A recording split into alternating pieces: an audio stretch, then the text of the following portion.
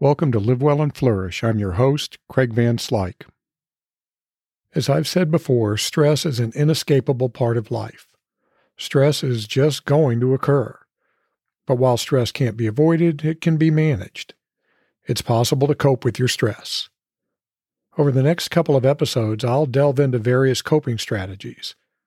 In this episode, I want to make an important distinction between two types of coping strategies, adaptive and maladaptive. Adaptive coping strategies are healthy, constructive ways to deal with stress in the long term.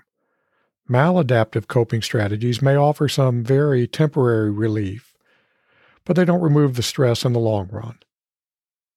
Think of it like a steam pipe that's under too much pressure. If you don't remove the pressure, the pipe will burst, which is not a good thing.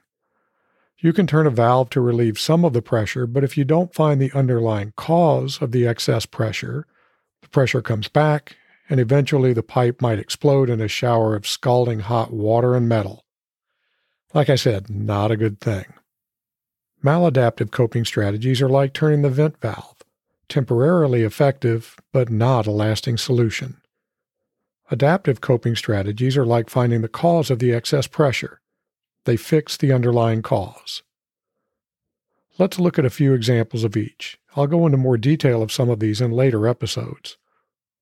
I'll start with the adaptive coping strategies, the good guys. Experimentation is a great adaptive coping strategy. You kind of act like your own personal scientist, trying out different ways to get at and remove the underlying cause of the stress. Email, the bane of modern work, provides an example. Suppose you find yourself constantly interrupted by email, making it difficult to get your work done.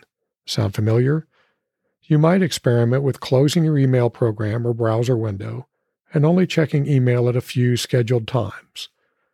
This experiment might take some trial and error to figure out the right balance of availability and focus, but once you find that balance, you'll find your stress levels decreasing and your productivity increasing.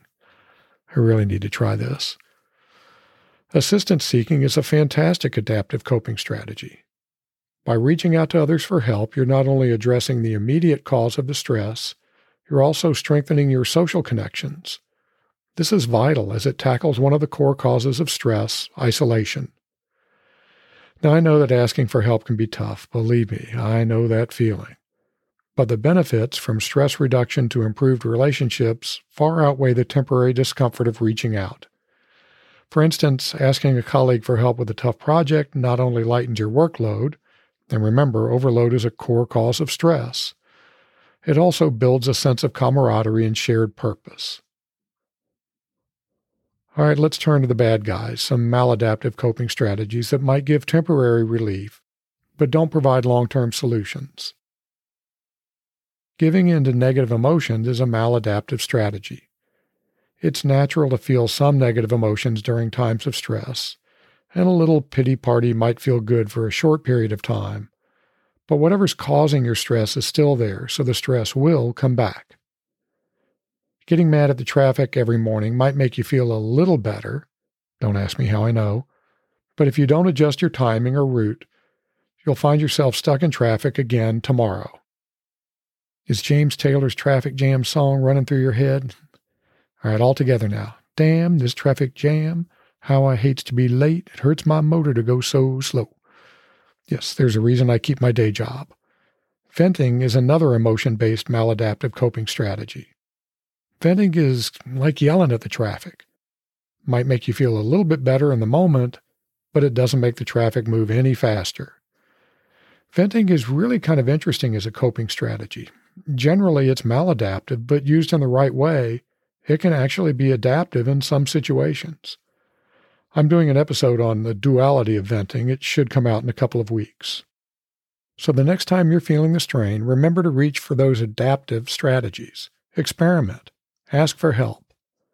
While the immediate relief of venting or giving in to anger might be tempting, tackling the root cause of stress will lead to more effective, lasting resolutions.